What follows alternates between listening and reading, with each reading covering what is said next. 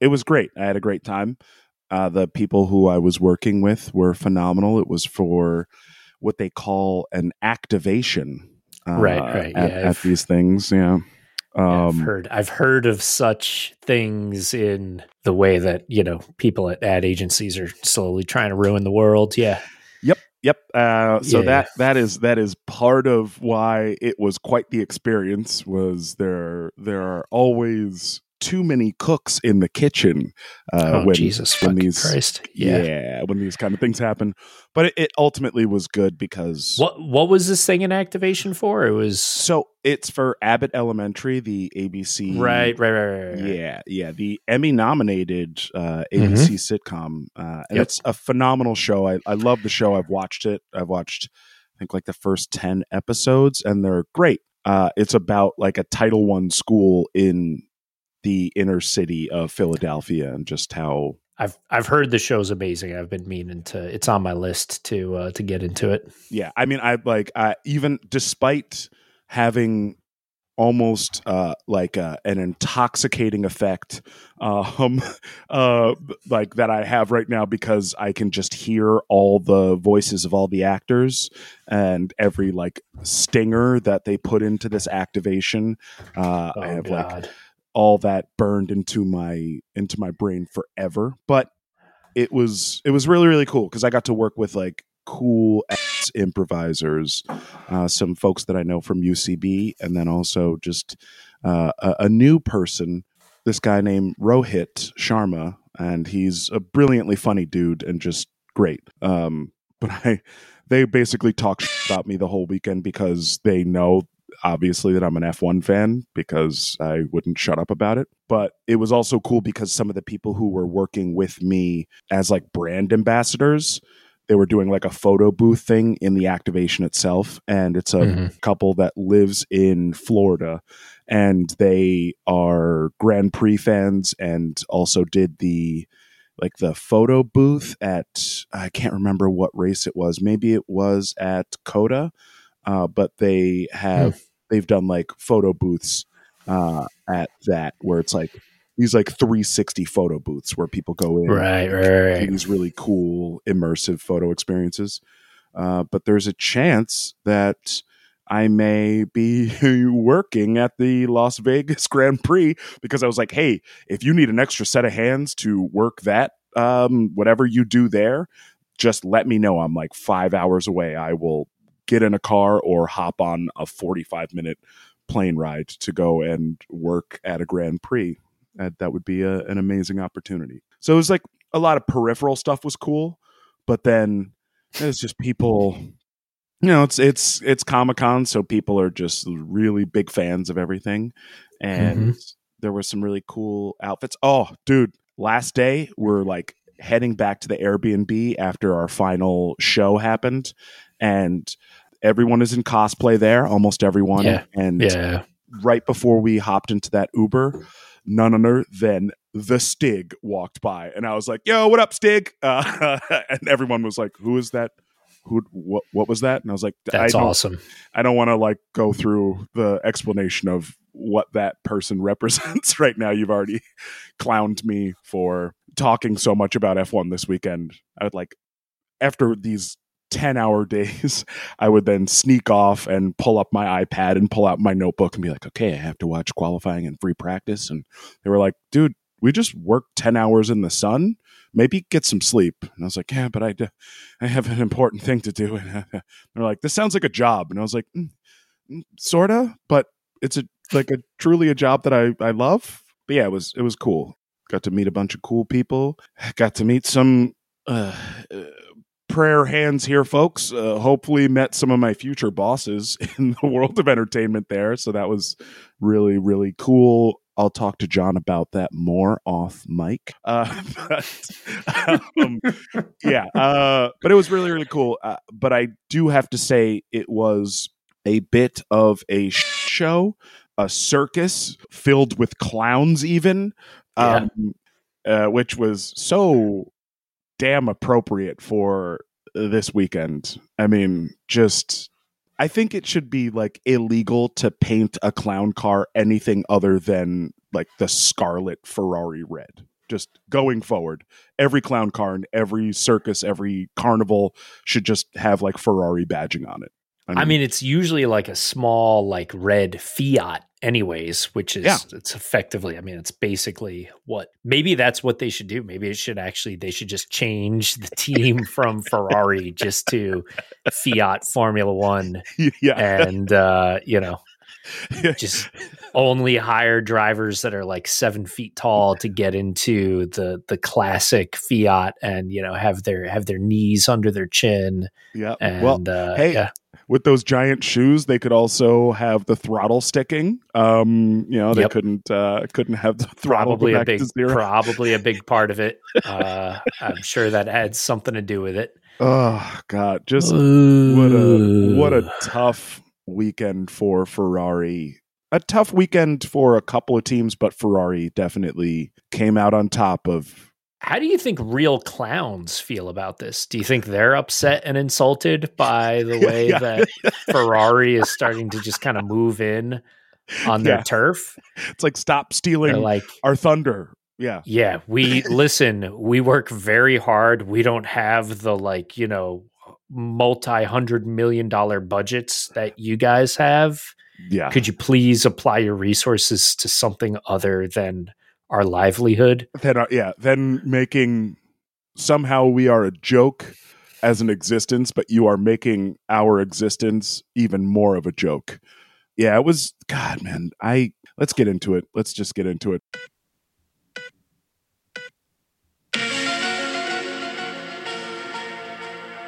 Welcome to the F1 Files, folks. This is our Formula One podcast. We are a couple of fans here in the U.S. watching this international sport. My name is Corey Willis. I'm an improviser, writer, and comedian. I'm John Lepore. I'm a creative leader working in film, tech, and automotive. So yeah, what did we see at the circus this weekend? So how appropriate that it's the French Grand Prix. I mean, where Comedia Corey, you are an official scholar of comedy. Yes. Please explain what the French Grand Prix has to do. What does French history have to do with clowning around? If people are aware of mimes, people are aware of the idea of clowning. Clowning has this amazing history in France. The art of clowning. Yeah, like the art of clowning. And when people think of clowns, they think of juggling. They think of those the silly little horns. But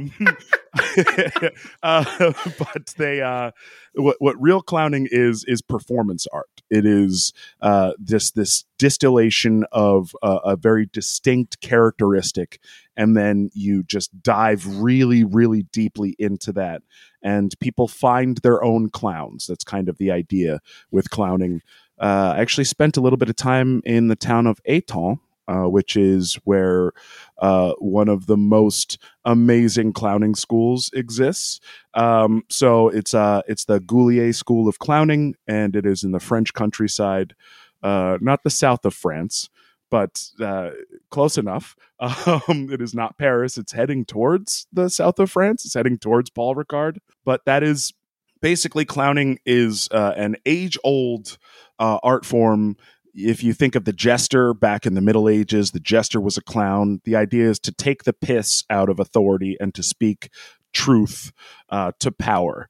And I think that Ferrari has done an amazing job of speaking truth to power, because they have an amazing power unit, but the truth of it is their strategy is just flawed, just across the board, every which way. I think of it as incorporating clown shoes, large oversized clown shoes, into the adage of stepping on your own dick. Yes. Yes. It is truly amazing. And the clown shoes also have the little squeaker things in them. You're like, oh, and it makes a really funny sound when you step on your own dick with those giant shoes. Oh my God. Yeah. So I mean, let's just let's dive straight into the clownosphere. Let's go straight into the whole situation, because I think this is by far the headline of the this weekend. race, and there's layers to it too. There's not just So where to begin? Straight out of we're going to just acknowledge this and then not to talk too much about qualifying, because I think there was so much in the race to focus on. But right out of the gate, the news of the weekend was Carlos Sainz starting from the back of the grid. He was going to have to start from the back of the grid. I guess what the issue was with the motor was it was an electronic control unit. So this is the third version of their ECU that they've had to use this year, and I believe they're only allowed 2 before they start taking penalties. So quite literally before the summer break, they're already taking penalties for reliability issues. So not a good sign. But he ended up at the back of the grid no matter what, but showed a ton of power and a ton of performance all throughout free practice. And then into qualifying, people were like, oh, well, he'll start from either 19th or 20th, because Kevin Magnussen also had to take an engine penalty, a grid penalty. So it was going to be the 2 of them at the back of the grid, 2 Ferrari engines at the back of the grid. And I mean, that the idea was Sainz was just going to sit out for most of qualifying, but then it became apparent that he had the faster of the 2 cars and they could use the tow to get Charles on pole position. And that's exactly what they did. And it worked perfectly. I mean, truly perfectly. I think Sainz was putting in like almost a full second faster laps than Verstappen, which is just like, whoa. But then I don't remember seeing that kind of teamwork being deployed in a qualifying session before. No, it's so wild. Also, Kevin Magnussen didn't come out until the last couple of minutes of qualifying in the first session, because there's this rule where if you don't participate in qualifying, you then have to be granted special permission by the race director and the stewards of that weekend to say, yes, you are actually allowed to be a part of the Grand Prix, even if you didn't participate in qualifying. There's too much wiggle room that existed. So they were like, hey, no more sitting out qualifying and then just coming into the Grand Prix. We need you to be a part of the whole process. So Magnussen comes out tail end of that first qualifying session and just destroys the field. And it was like, oh, Ferrari's engines are working perfectly in this heat. Their tire deg isn't that bad. It seems like they're looking good. And then let's just fast forward to the race. Let's get to the race.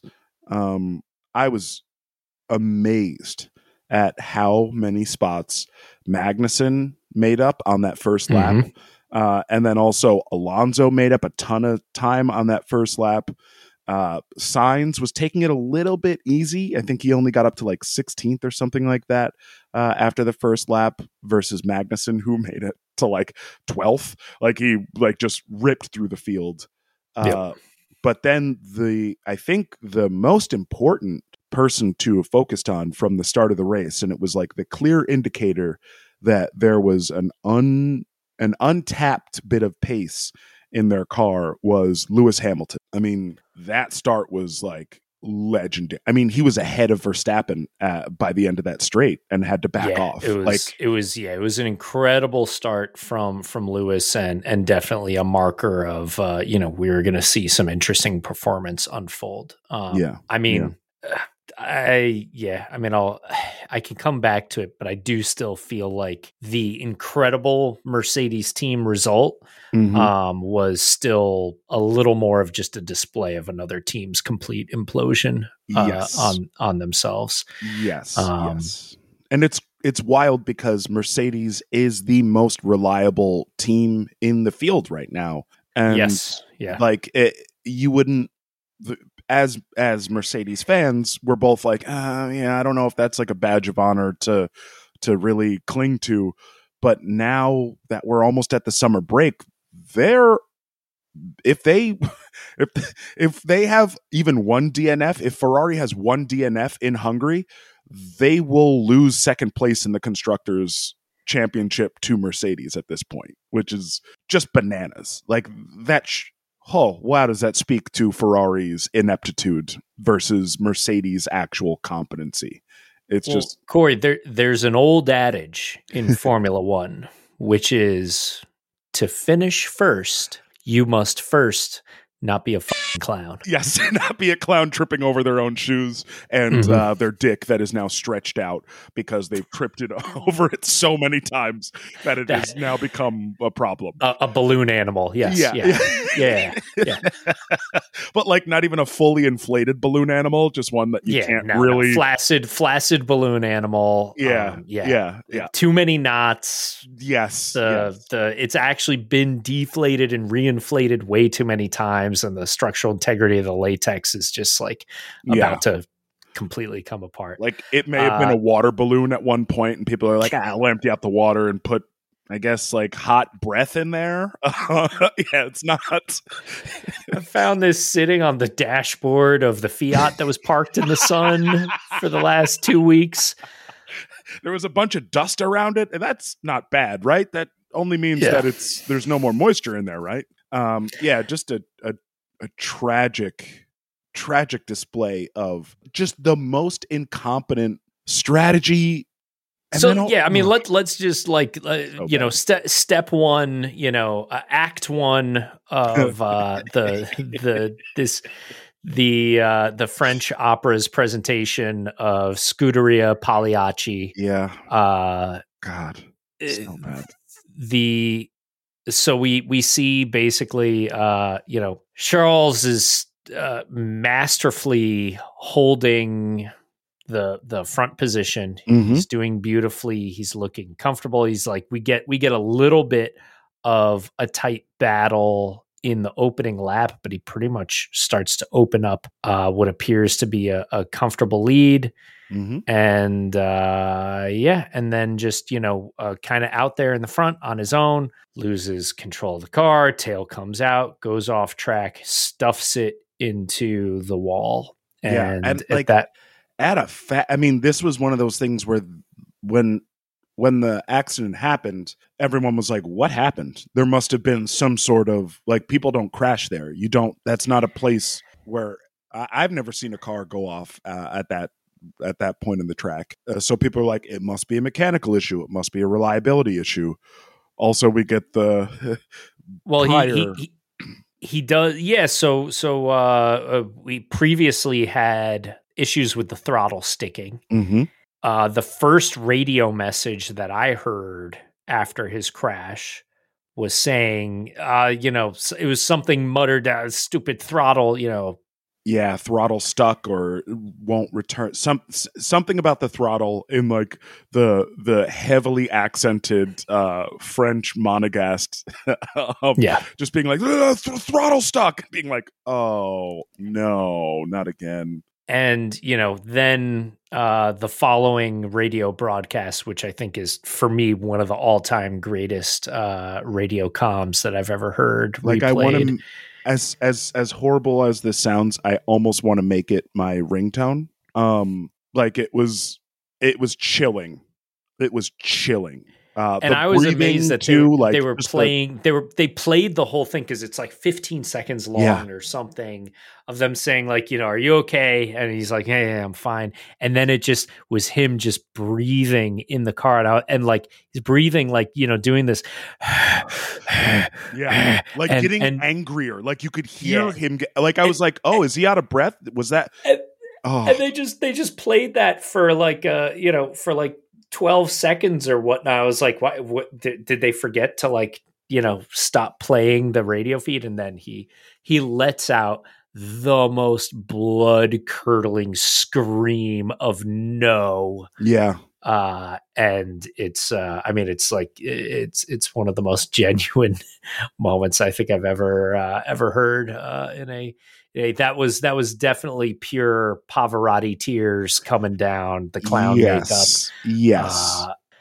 So, there's a lot to unpack just with this moment, and I want to talk more about this. Should we get deeper into what was happening here? What do we think was going on, or do we want to talk about the rest of the clown performance? I think there are so many other awful moments that happened that we can't move past this because we'll just forget about it and focus on so what else did you see in this moment? All right, so to me the next thing was probably 10 minutes later in the race. They played during the race, they played a interview, and you could just hear the audio, and the audio is kind of blended with some of the track audio. And so I've listened to that interview a couple times now since, but during the race they played it, and it's basically, all right, Charles, what happened out there? And he is explaining it, and I was almost 100% certain in that moment that every response that he gave was a very, very carefully delivered, like, there is a problem. The problem is keeping us from succeeding and winning the races and getting the championship points that we need. Yeah. And the problem is very frustrating to me. And in that moment, I was pretty certain that he was very clearly, like, I thought he was like throwing serious shade at his own team and being as direct as could be without saying, like, I can't believe the goddamn team has screwed me again. Yeah. And I will say, in listening to it again later, it did sound a little more genuinely like he was trying to admit some fault or own up to it. And I was, and also a lot of the other pundits were like basically saying, like, yeah, he's taking accountability. He lost control of the car on his own and whatnot. But there's a huge part of me that's still pretty confident that there was something, a mechanical issue, a throttle issue. There was even something if it's going just on. like a blip that where he went to, because at that point of the turn, like, I think that Max even said this. He's like, it's weird because at that point of the turn, you're usually trying to preserve your tires, so you're not really on the throttle, and the rear end of the car doesn't come out unless you're on the throttle a little too much, and that's and it's just such a rookie mistake that a world champion like Charles Leclerc, or a potential world champion like Charles Leclerc, maybe it was a mental mistake, but it's hard to believe him. It's hard to believe that he wasn't. And I think of the issue with Ferrari being that they're clearly having some major issues. They're having all sorts of different problems. And that part of Ferrari culture obviously would be to say to the drivers themselves, we know we're having issues. We will work on them. Do not ever publicly complain about our issues. Like, exactly.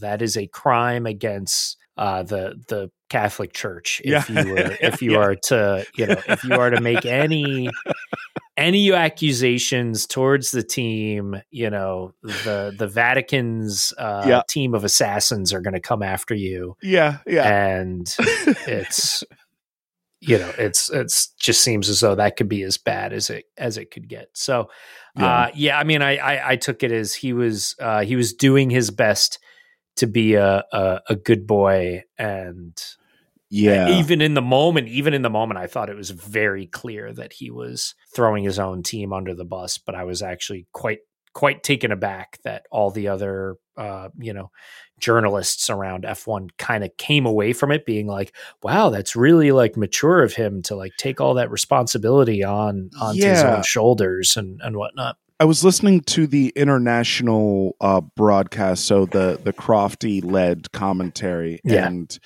there was even this moment of like, young drivers should look up to Charles and it was like, what is happening right now? This feels like everyone is just ignoring the fact that Ferrari has major mechanical and reliability issues and strategy issues, and this is not. Even if this was a mistake that was made by Charles, even if it was, so let's just say, sure, he screwed up. He didn't take his foot off the throttle.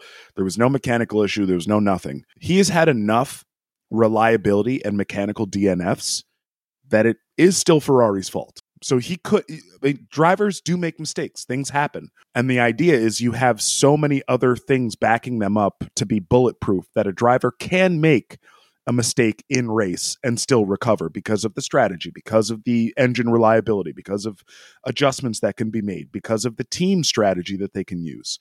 But yeah, it did feel like everyone in the F1 like media world just kind of forgot about the fact that Ferrari has had a notorious string of self-imposed failures, like not from anywhere outside of the team. And not even from anywhere outside of the engineering and strategy team. Like the drivers clearly are doing great work, but it was just that was devastating to hear Charles just own up to it and be like, yeah, I think he's playing the company man thing. And who knows? There could be. I mean, we this was discussed when Valtteri left Mercedes. The idea was like, yeah, of course you want to compete with your teammate. Of course you want to do well, but the team can offer you financial incentives that are not on the books that then will allow you to play the team game a little bit more than the individual game. And because there's that like weird shroud of mystery behind that of like the inner team bonusing that they do, like the driver bonusing structure is just not regulated and not reported on, that you never know what is happening. And I would not put it past Ferrari from being like, hey, Charles, we are going to pay you half of like a full year's worth of contract for you to just shut the fuck up about our reliability issues. Like keep your mouth shut so that we can look like the Ferrari of old, which going back through their history, maybe that's like not the best thing. You don't need to put the team before your drivers. I mean, it's very different, but this is what Ferrari has always done. They've always put the team above their drivers when it comes to safety, when it comes to reputation. I mean, Charles Leclerc is fighting for his first world championship. The next team, if he leaves Ferrari, if he doesn't win a championship, the next team that brings him on is almost certainly going to look back at this moment in the French Grand Prix and go, hey, when the pressure was on, you made a mistake. So your ability to earn is undercut by your dedication to the team or whatever.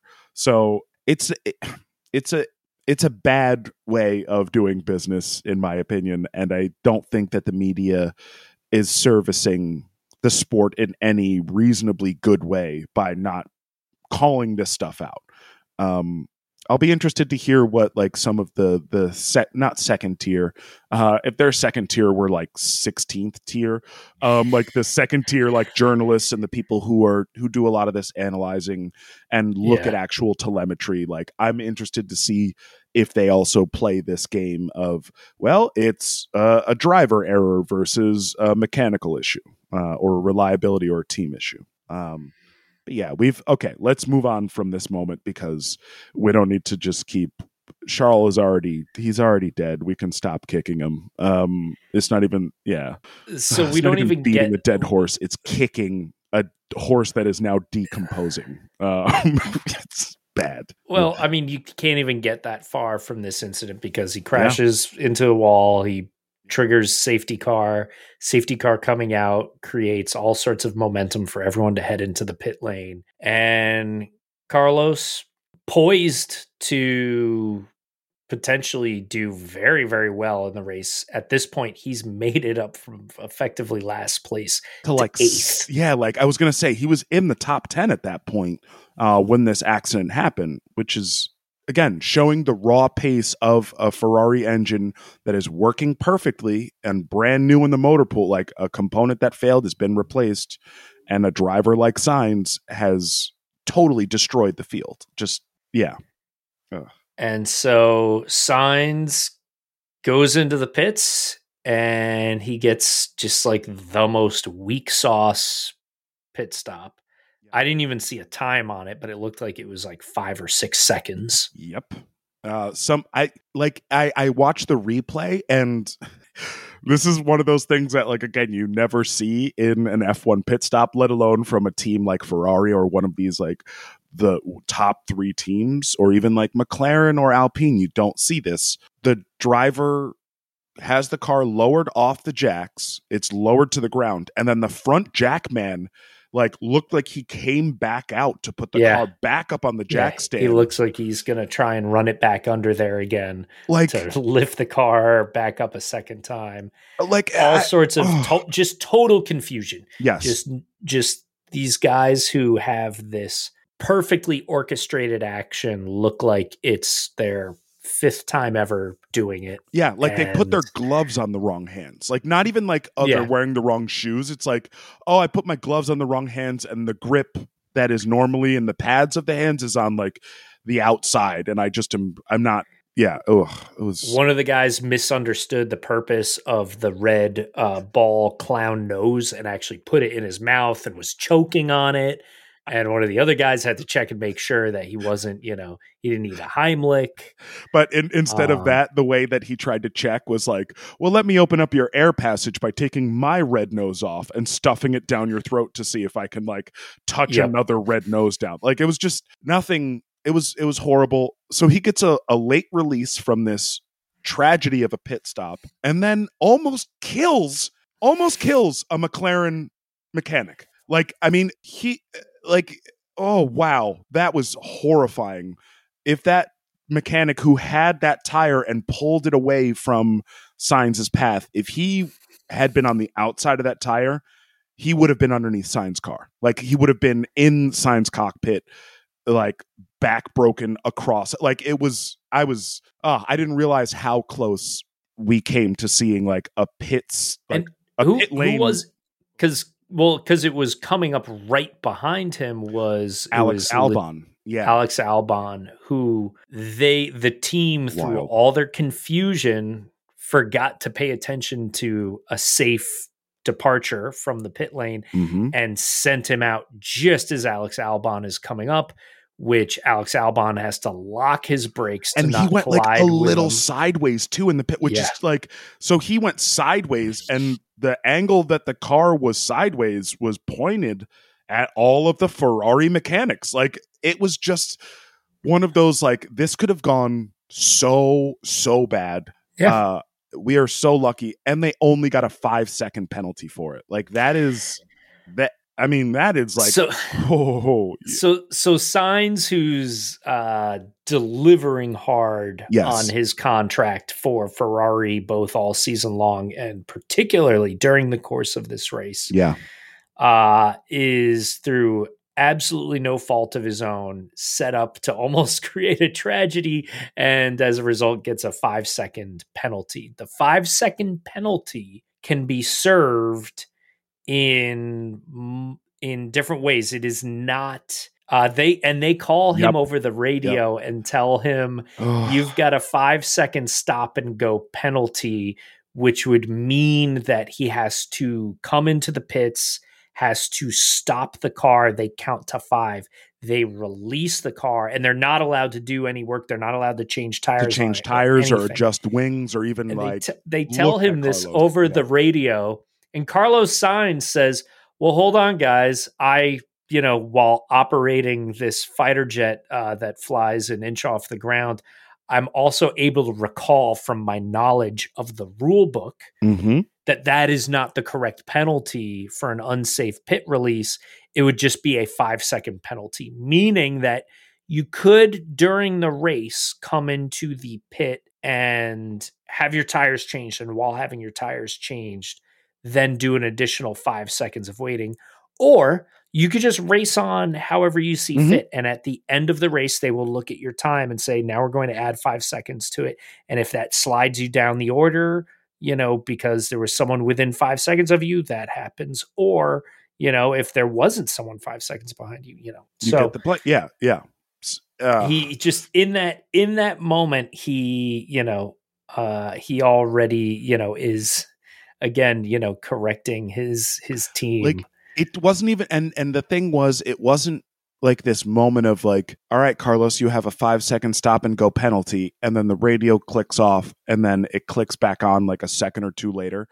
Before they even finish saying, like before his engineer even finishes saying you have a 5-second stop and go penalty, he gets halfway through the word penalty, and Carlos is already coming back being like, that's not what they said. That's not what they said. Like, he so rapidly processed that while, like you said, driving this bomb, this angled wingleted bomb with no cockpit at 200 miles an hour. He's still able to process things quicker than an entire team of engineers. Like that, you can't. That did not bode well for what then ended up happening. Because we have Magnussen ends up Magnussen ends up retiring later in the race, so that's another Ferrari that's out of the race, which is like, oh no, if a Ferrari engine like blew up, like a brand new Ferrari engine, some component failed, like what does this mean for the next 13 or 14 laps of the race? So we get that, and then who did we have? We had just I want to go back real quick. There was a moment where on lap 36, Lance Stroll had his own Kimi moment, where they came over the radio and were like, we need you to, I don't even remember what it was. I think it was like something about a gap, or no, it was like track limits or something. And he cuts him off and he's like, yes, I know what I'm doing. And normally I'm like, hey, Lance, don't do that. Don't cut your engineers off, especially because like you're the son of the owner of the team. You're kind of using your privilege and status to work against the best interests of the hired people. But he was right. Like, he was in the middle of like a heated battle and ended up scoring points anyway. So I'll hold my tongue with the Lance Stroll reprimand, because usually when he says that kind of stuff, he ends up finishing like 16th. And it's like, buddy, maybe if you had listened, you would have been a little bit higher. But he was right. He was right. So shout out to Lance Stroll in this moment. But then, yeah, we get Zhou Guan Yu. His car ends up tanking whatever happened there. Do you know what that issue was with his car? I don't know what happened there. But again, it's another Ferrari engine that like, so, I mean, we're just seeing it, that's the backstory, is that not just Scuderia Ferrari are having all these problems, but their junior teams, they're the teams that they are supplying their engines to, are also having issues, and they're not the same issue. So there are like issues all over the place with these power units. I'd be interested to know what happened with Zhou's. The entire Ferrari family has serious genetic defects at this point. It's like maybe they didn't leave the town to find someone to marry. You know what I mean? So maybe that's, they're all just sticking around Maranello a little too tightly. So then we have a virtual safety car is deployed, and we have this like incredible moment of Ferrari being like, we're going with plan D, Carlos, we're going with plan D. And then while he's quite literally fighting for position on track, like fighting for like fourth, I think, like, right? He was like with Russell maybe, or Alonso. He is fighting Perez. Oh, he's fighting Perez. He's fighting the Mexican Minister of Defense. Yes. For what could easily be converted into a podium position. Like, he would have finished second if, yeah. And he's, I mean, doing like literally like he is like about to solve the human genome project. Yes. And his managers are like bursting into the room and are like, hey, do you remember to fill out your timesheets from 3 weeks ago? Drop everything you're doing. And like, you know, like at, not even from this week, from 3 weeks ago. Oh, we screwed up with payroll. Can you, we need you to resubmit.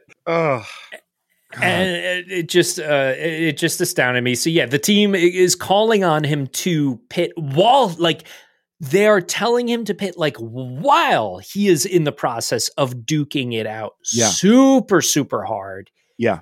to the point where we hear the radio communication of him like just be like that, like it was, stop, shush. I'm he said, doing not now. Like they're like box, and he's like, not now. Like just fires back with like this, like, guys, shut the fuck up. I'm working. Like, it was so intense. Like I have to imagine he's like, guys, turn your TVs to Canal Plus and watch the Formula One race that's being broadcast, and you'll see that I'm currently engaged in vicious combat with. Like, do you hear the scream of a Ferrari engine passing the pit wall? That's my engine, guys. Stop trying to stop me from running it. Like, it was such, and so he gets around Perez. Not an easy thing to do. He gets around it. It is one of the most exciting battles of this race, possibly the most exciting battle that we see unfold on track. And then the moment he gets past, they then take the time to have another, radio call out to him. Okay, now box. Yeah. Now that you've done the job that you needed to do on tires, we didn't expect you to be able to do it on. We want you to come in here so we can like pat you on the head and then send you out 5 spots back in the race. Yeah. Like I wrote Sainz pits on lap 43, and I all caps in my notes was like, why? Yeah, and the broadcasters are saying it as it's happening. They're like, this is a bad call. There's no way, like, he's got a few laps left. He's not going to have enough time to regain those spots. Certainly not enough time to pass Perez again. And he's driving his ass off as if he's going to be able to hold these tires possibly to the end. Yeah, and I think he probably could have. I mean, and there's a very good chance that in doing that, he could have also opened up a greater than 5-second gap to whoever was behind him. I mean, he definitely would have been in between Lewis and Max. Which even after getting that 5-second penalty, he could have still been on the podium. Yeah. And instead, he goes into the pits and the team changes tires. Mm-hmm. And they have him serve in the pits the 5-second penalty. Yep. So a 30. It was normally it's like a pit time of like 30 seconds from the time you peel off track down the pit lane to the time you actually like pass the pit limiter line and rejoin the race. Yeah. But now he's tacked on an additional 2 point whatever seconds for the tire change and then an additional 5 seconds. So now he's almost at 40 seconds with a pit stop that he didn't even need to take. He didn't need to take that. I don't think he did. I mean, maybe obviously we don't know what the tire deg was or where he was with setup. The engineers, at a normal team, I'd be like, the engineers know more than we do. Well, so this was the thing. I saw an interview with him after the race where he was asked, like, "Hey, that seemed like a really bad call. Like, why did you go in?" And he said, "Well, my team, they've got all the data in the world to look at and examine, and I just know what I'm seeing here during the race, and I trust. I have the trust in my team that they're making the right decision." And again, I think that he is thinking to himself like, okay, don't ever listen to these guys ever again. And I mean, that's got to create such a complicated dynamic within the team where every person watching the race, from the experts to the casual fans to the Italian press, who are absolutely vicious, are all saying, over and over again, like the team is a complete catastrophe. The drivers both drivers know what they're doing better than the team knows. Like, and what is that going to mean for any future, strategy and communication that's unfolding? So this is the thing that maybe the casual fan doesn't fully grasp because they haven't watched what it looks like when a team strategy really does work. I don't think we've ever seen, and I even as a pretty dedicated fan, I don't think I've ever seen what we are about to witness in Ferrari, which is two drivers who are basically having to go rogue on their own strategy calls, because what it usually works, the way it usually works is the team goes, hey guys, we know better. You just need to sacrifice whatever you're doing and trust in us. Right.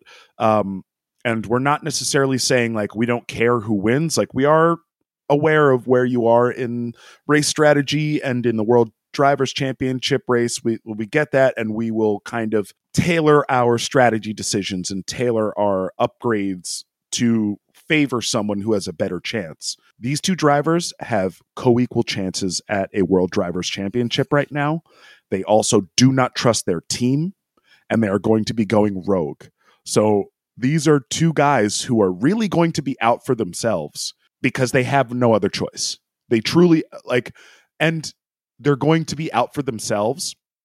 And I can't imagine that they haven't had private conversations with each other being like, hey, so not only is it us against the whole field, it's like us against the team now. Like, we need to like look out for ourselves because the team is not looking out for our best interest. But then once you get that like unit of two drivers who are like, okay, we need to look out for ourselves as drivers, they will then look at each other and be like, wait a second, you are also a threat. So it just becomes this really, really dangerous game that Ferrari is playing, and it could play out really in a really ugly way on track, and it will play out on like behind closed doors with those teams kind of cannibalizing themselves. I would not be shocked if in the next few races, if there is not a massive change, we might see a change in leadership at Ferrari. I mean, that would not shock me. To put these tragic proportions in perspective, I'll just reiterate that the reason that we call them Scuderia Pagliacci is because the opera best known with Luciano Pavarotti playing the role of Pagliacci the clown. That opera ends with Pagliacci the clown murdering his wife and the person she's having an affair with, and falling to his knees, sobbing his clown makeup right off of his face. And I feel like that's the trajectory that we're on. And all of this is made so much worse by the fact that like it's not like we're talking about the Alpine team or even McLaren who have been a huge force in the sport. This is Ferrari. This is the team, the singular team and brand that personifies everything that Formula One is about. And they have not won a driver's championship in 15 years. Yeah. They have not, it's been 14 years since they've had a constructors championship. And at the start of this season, the planets have aligned and they are perfectly poised to win their first championship in a decade and a half. Like they had 3/4 of a year to develop their car and work out all these reliability issues. Literally almost a whole year's worth of development ahead of their main rivals who were in the middle of a title contention at the end of the season, so they could not focus on developing this year's car. And they've squandered all of that. Like it is all of that extra time, all of that extra development data. They're not they're utilizing it in the exact wrong way, or they're just not utilizing it. Which that can't for the Tifosi, for the Ferrari fandom, they'll be there. They want to see Ferrari do well, but they're also the most critical. The Italian press is very critical. The Tifosi, if you do not show up as a Ferrari driver and do them proud, they will not appreciate and respect you. And all the work that Charles has done, all the work that Carlos has done, they'll look back on them and be like, oh, well, those were middling Ferrari drivers. And like, we're witnessing brilliance with these guys, truly. But the team is just absolutely letting them down. It's tragic. There's truly no other way to put it than it's like, this is a tragedy. It is super Pagliacci tragedy all the way. It's like as if Michael Bay directed the Pagliacci movie. Like, it's just needlessly. Like it's obnoxious levels of tragedy. It's like in the way that the Joker movie, also about a clown, was just like so ridiculously dark just for the sake of being dark. Like darkly that movie lit was and like not it was darkly lit. It was like they were like, hey, you like dark stuff? Well, guess what? We're in this movie. The guy who's a clown, you're gonna see him give his crazy mom a bath. How's that for dark? Yeah, is that dark enough for you? And it's just like, all right, guys, I get it. You're trying to make it dark. Okay. Chill out a little bit. Yeah. This is too much tragedy for one team. And you have to wonder what it's like. Is there going to be some sort of catastrophic explosive breaking point? All right. That's enough. That's enough clown. I feel like I've got clown makeup now all over everything. Like it's just you can't get it off. It stains. It's on the microphone. It's on the microphone. I like go to wipe my ass lens, later. I go to wipe my ass later, and I'm like, how did clown makeup get in my ass crack? Like, there's no. This is never. I accidentally, I was pouring myself a cup of coffee this morning. I accidentally put clown makeup in it instead of creamer. It was, it was really bitter and chalky tasting. I don't know. I got to the bottom and there was like a just like the most sopping wet red nose in there, and it was just there's like congealed clown makeup on the inside of it because someone didn't wash it after they had it on their nose from the last time they were doing their show. Just it's too much. Ferrari needs to I don't even know what they can do at this point. I really don't. Like, hands off means that they let their drivers duke it out and cannibalize each other. If they keep trying to apply pressure, they're also going to push their drivers further away, and they're not going to listen to them during the races. I genuinely don't know what Ferrari can do right now going into the summer break I don't know. I don't know what they can do. Genuinely, I don't. Do you? Not that we're like brilliant strategists, but like, can you think of anything? I think we've got one more. We've got one more race to see unfold, and then we hit because we're going to Hungaroring. Yeah, the Hungaroring next. Yeah, and if they can't have a normal race there, then I can only imagine what happens when the month-long summer break comes. The problem here is that Ferrari having a normal race is them absolutely having at least one car not finish, and definitely making the other car that finishes finish in like the most difficult, like horrifically anxiety-inducing way. Like, it's just not. If they can just keep all the clown makeup in the drawer and shut it without it also making like a loud squeaking noise as the drawer shuts. They shut the drawer, the horn. They shut the drawer, and like there's like powder inside the horn, and like it like squeezes it and like bursts up into their face. It's just what a nightmare. All right, so I'm going to say I for one hope it continues because I love all these clown analogies. And they seem like we've exhausted them every week, and then it's like, oh no, there are more. There are so many more. So thank you for that, Ferrari, I guess, but also come on, let's look after your drivers and give them a fighting chance to at least be second in the constructors at this point, because if again Mercedes is going to eclipse them, and Ferrari already has done the thing where they're like, oh, we're not in the lead, or we're not really fighting for a world constructors championship. So that gives us more development time in the off season, and that gives us more wind tunnel time. Folks, we just saw them get the most wind tunnel time and the most development time they could have possibly had. So I can't imagine that that is going to help them going forward. All right. Well, next up, we've got George and Perez.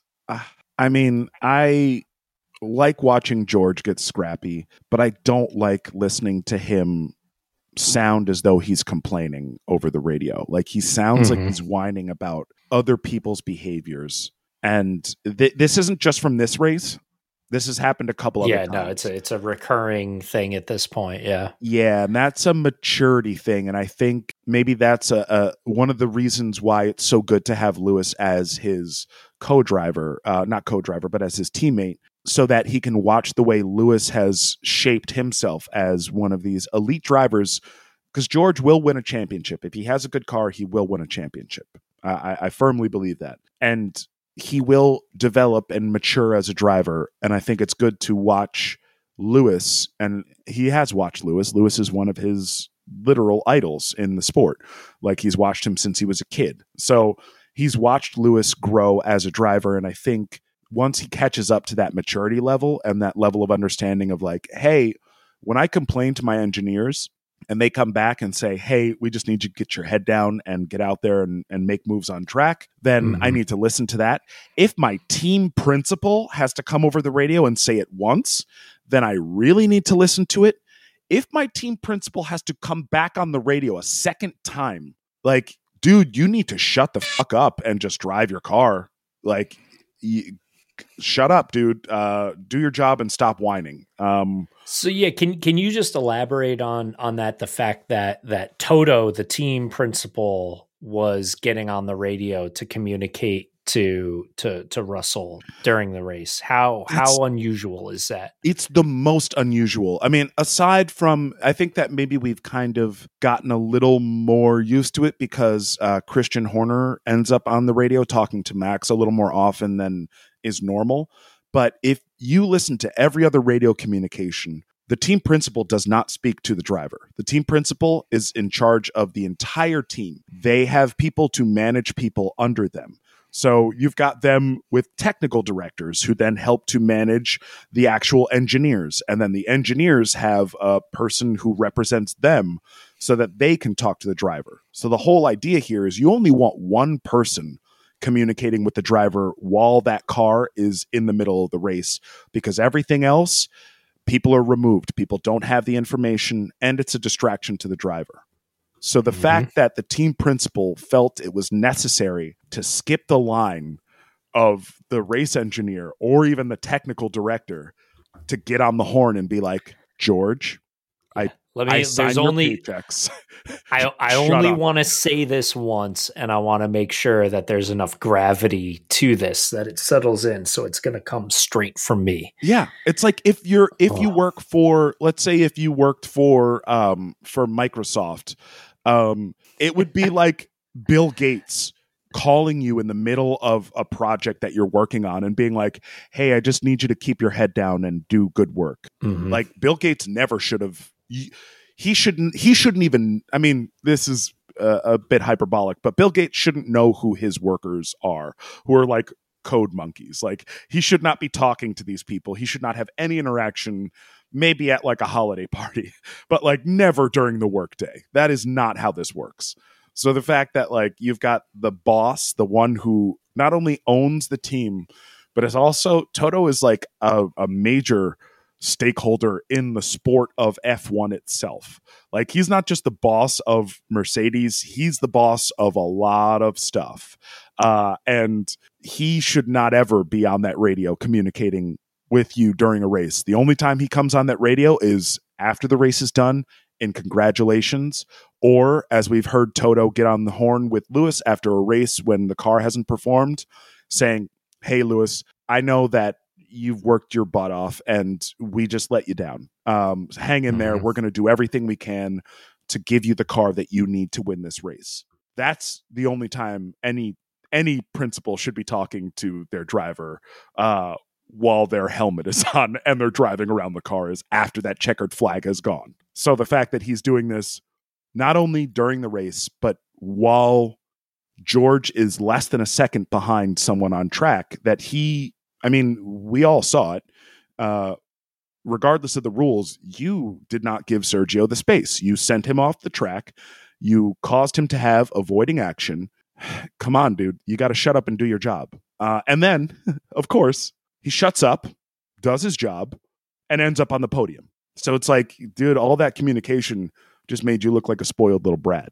I mean, and no offense to George. I mean, whatever. George is never going to listen to this or care if someone is like, stop being a whiny little baby. But like, as someone who wants to really support him and is looking to support him going forward, especially after Lewis retires, like, I'm probably going to continue to support George because I think he's a great driver and I like his spirit and I like the way that he conducts himself off the track. I need him to show up on track the way that he shows up off track, which is like well respected, tightened up, like keeping his wits about him. Yeah. So that's all of that is to say, George, shut the fuck up and drive your car.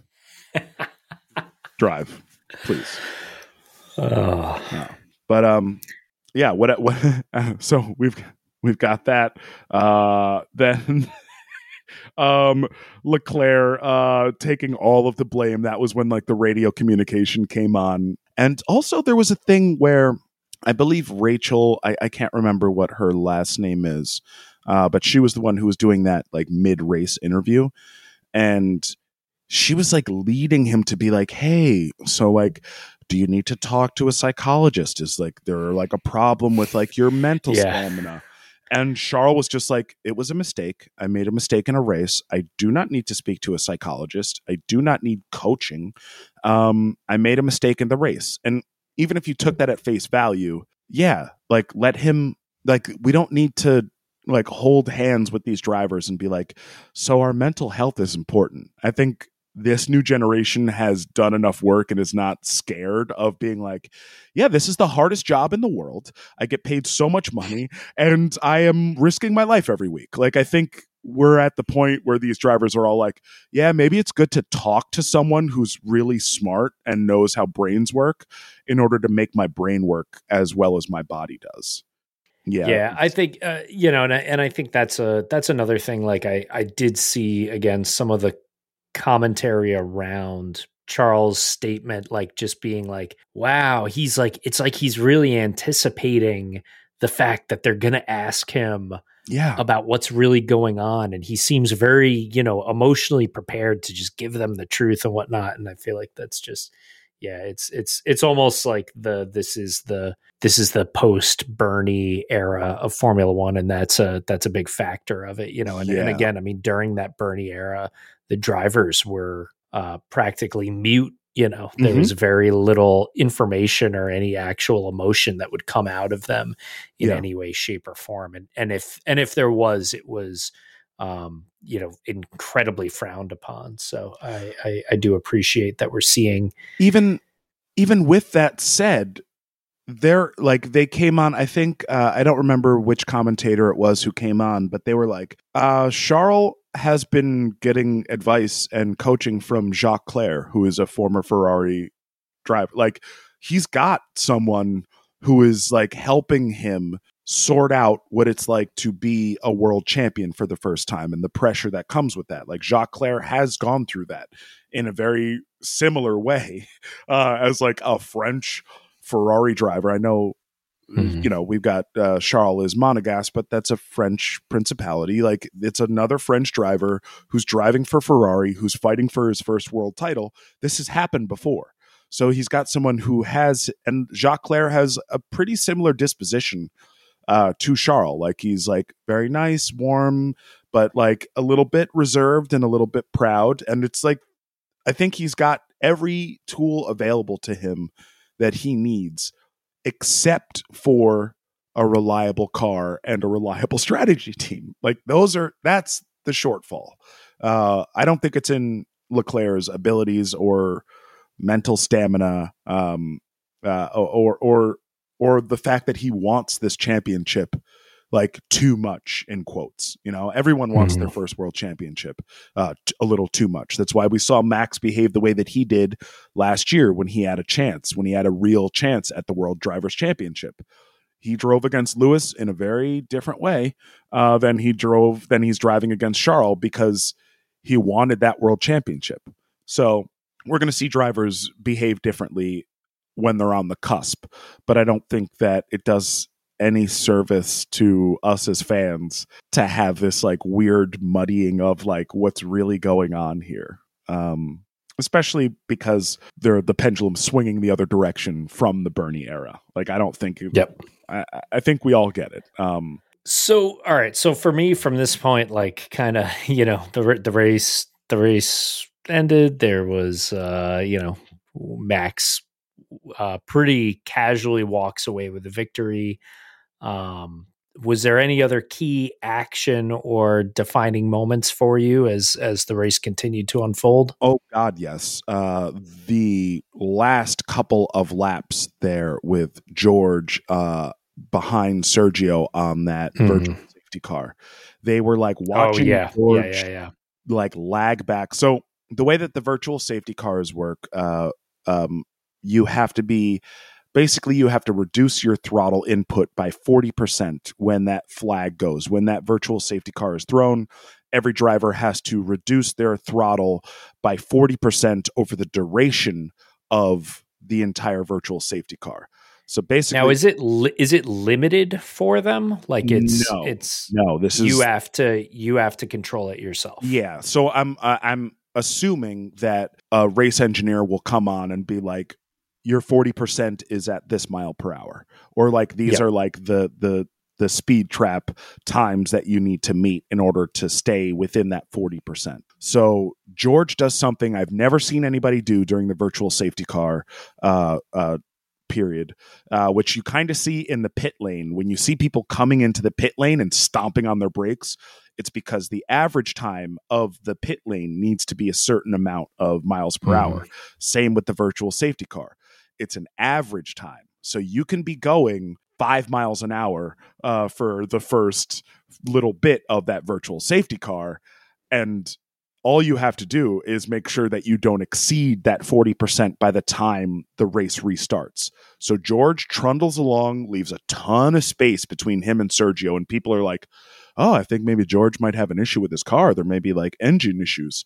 But then he closes up on Perez right before the virtual safety car ends and torches him.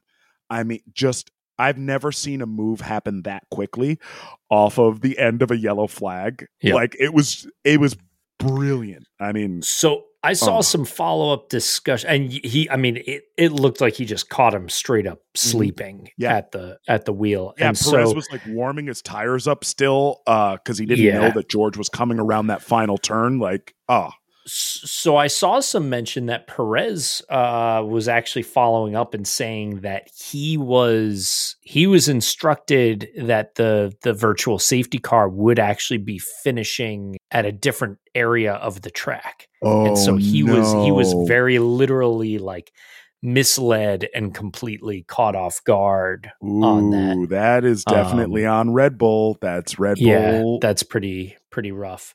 Because it was like the easiest pass that George Russell ever made in his entire career. It looked like it was like one of those like during like free practice or qualifying where someone's like, oh, the person behind me is on a hot lap, I'm going to move out of the way and let them go by. Like that's what it looked like he was doing. But it was for a podium position. That blew my mind, and it got me really, really excited because I was like, oh, look at George showing up and really like using racecraft as a real tool against a car that is far superior to his. Again, this is why I'm a big fan of George Russell. I think that he has that brain that he knows what tools to deploy and when to deploy them. And that is Max Verstappen is someone who does that very, very well. Fernando Alonso is someone who does that extremely well. To back up there, did you hear the radio communication with Alonso when they were like, hey, just so you know, Lando Norris is gaining behind you, the time to the rear car. And Alonso comes back on the radio and goes, I'm trying to keep him close. It will ruin his tires. And that's exactly what happened. And he backed up both McLarens. Amazing. And then Ocon got by those McLarens. So like Alonso played a team game. Like he's so good for the sport. He's such a bastard sometimes, but like he's so good for the sport, using every tool available to him at exactly the right moment. And I love that he's just leaning into his bastardosity, like he's just beautiful. Like, oh yeah, this will really this will frustrate the hell out of whoever's behind me. It's like that. It's like I worked, as you know, I worked in bars for a really long time, and it was like watching the old man at the bar like get bumped by people enough times to be like, okay, I'm gonna finish my drink first. Before I turn around and sock this dude right in his mouth, because he's now like realizing he's bumping into me, and it's like, oh, you're bumping into the old man at the bar, and he keeps spilling his drink. Well, when he finishes that that gentleman's jack and puts it down, he's going to swing on you like the thunder of the gods. And that's what we're watching Fernando do, is just be like, oh, you have a better car than me? I have a better strategy, and I have more experience, and I know how races work. Oh, you have better tires than me? Well, I will just force you to use your tires until they're worse than mine, and then I will take off down the road. I mean, just brilliant. I love it. Brilliant. Yeah. Massive shout out to Fernando for doing what he's so good at doing, and I hope he continues to do. It's just great. Yeah, that pretty much wraps up the race for me. So we got Verstappen, Hamilton, Russell, Perez. Sainz finished in 5th, ahead of Alonso, and then we had Norris, Ocon. Then who else did we have? Danny Rick got some points again. Yep. Back-to-back McLaren scoring, doing some double point scoring, so that's really good for them versus Alpine, except Ricciardo finished behind Ocon and Alonso, so Alpine still got a double points that ended up, exceeding McLaren's, but they're still in that midfield race with them, and I'm delighted to see what happens, especially after the summer break, because Danny Ricciardo almost always comes back. Like for the past few years, he's come back so strong after the summer break. I'm really excited to see that.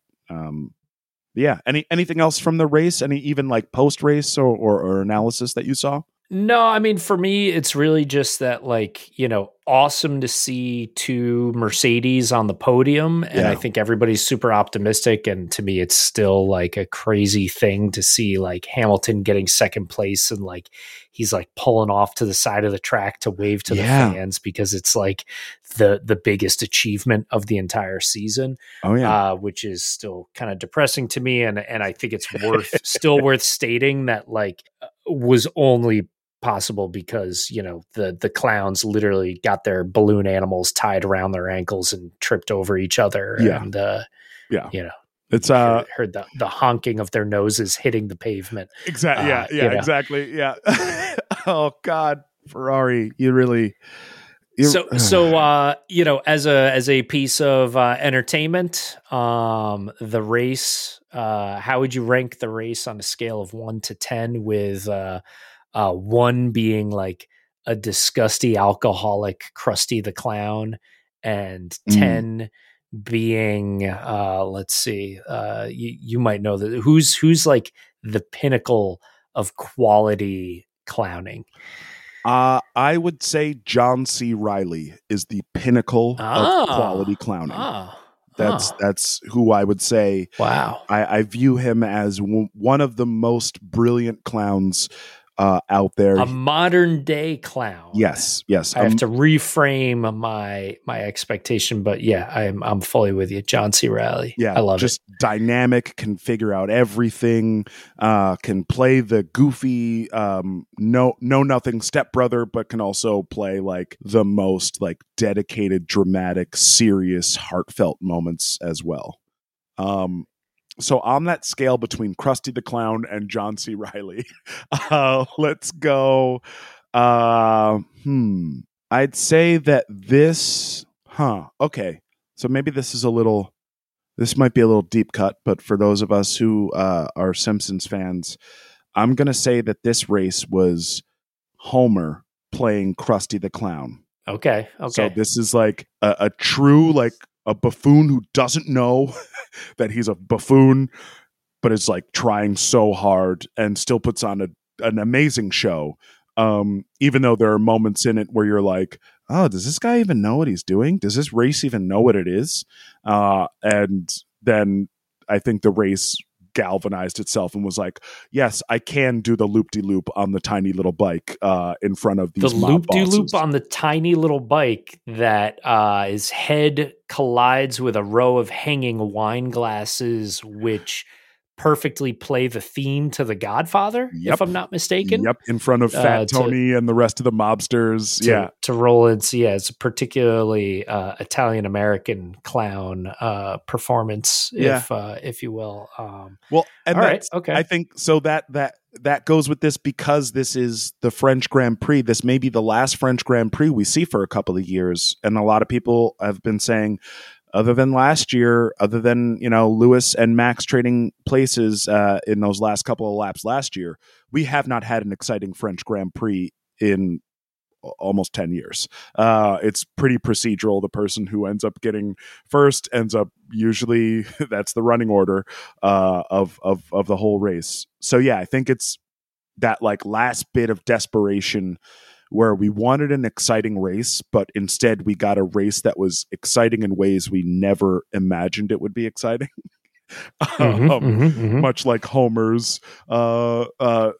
delicate execution of the loop-de-loop on what is it, like the bike with like quarters for wheels or something. It's like absurdly some like miniature tricycle or something to that effect. Which the miniature tricycle also represents Ferrari.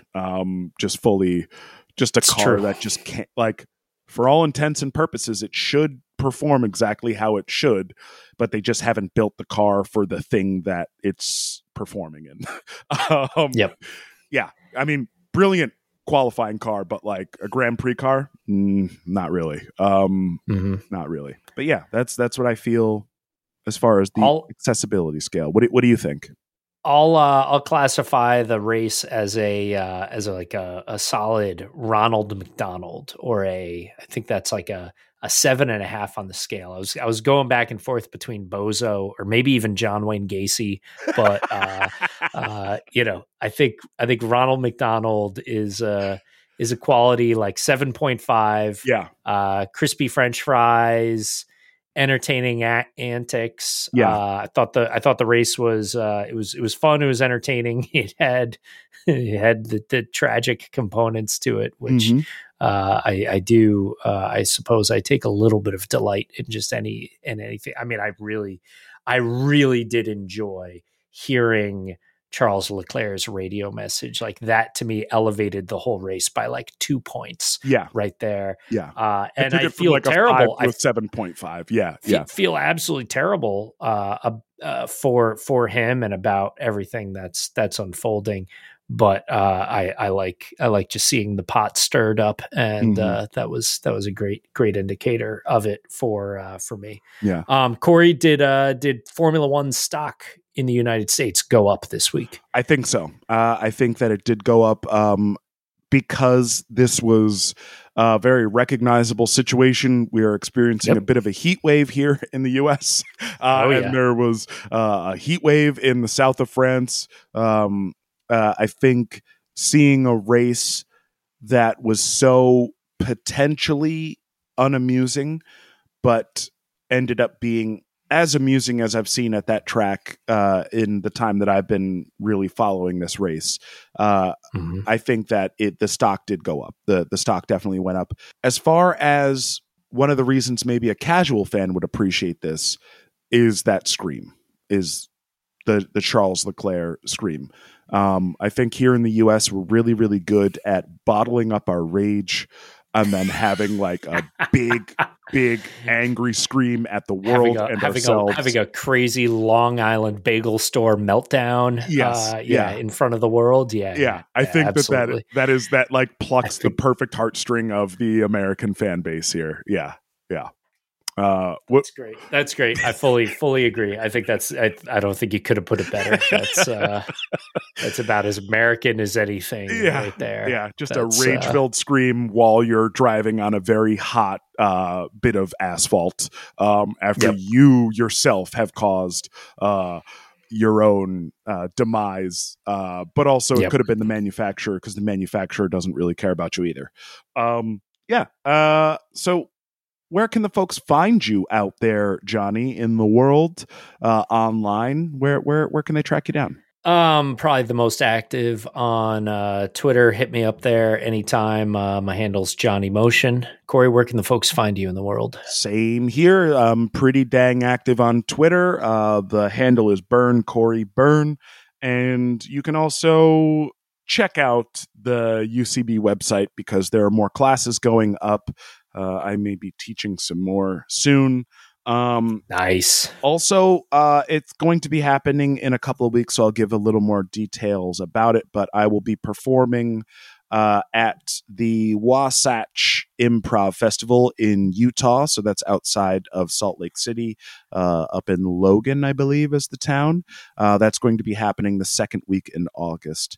I'll have some more definitive dates and times, but I'll be traveling out there with some of my friends to do some improv. So I'll drop a link out there on my Twitter at some point. But folks, I think we've all thoroughly enjoyed the catastrophe, the circus that was the French Grand Prix. And we're going to have to catch up with you the next time from the Hungaro Ring. Best racetrack name ever, by the way. So cool. Yeah. I love it. So cool that like the Austrian Grand Prix is called the Red Bull Ring, because it's like, oh yeah, no, we should just call this, like, we should call it what it is. The Hungaro Ring. So badass. We'll see. We will see. But folks, catch up with us. I have marbles in my mouth. I've spent almost the past 30 hours talking to people very specifically about things having to do with like funding underprivileged schools. So I have marbles in my mouth. But I'll nail it this time. Folks, catch up with us the next time on the F1 Files. Damn, dude, I nailed that shit. Boo!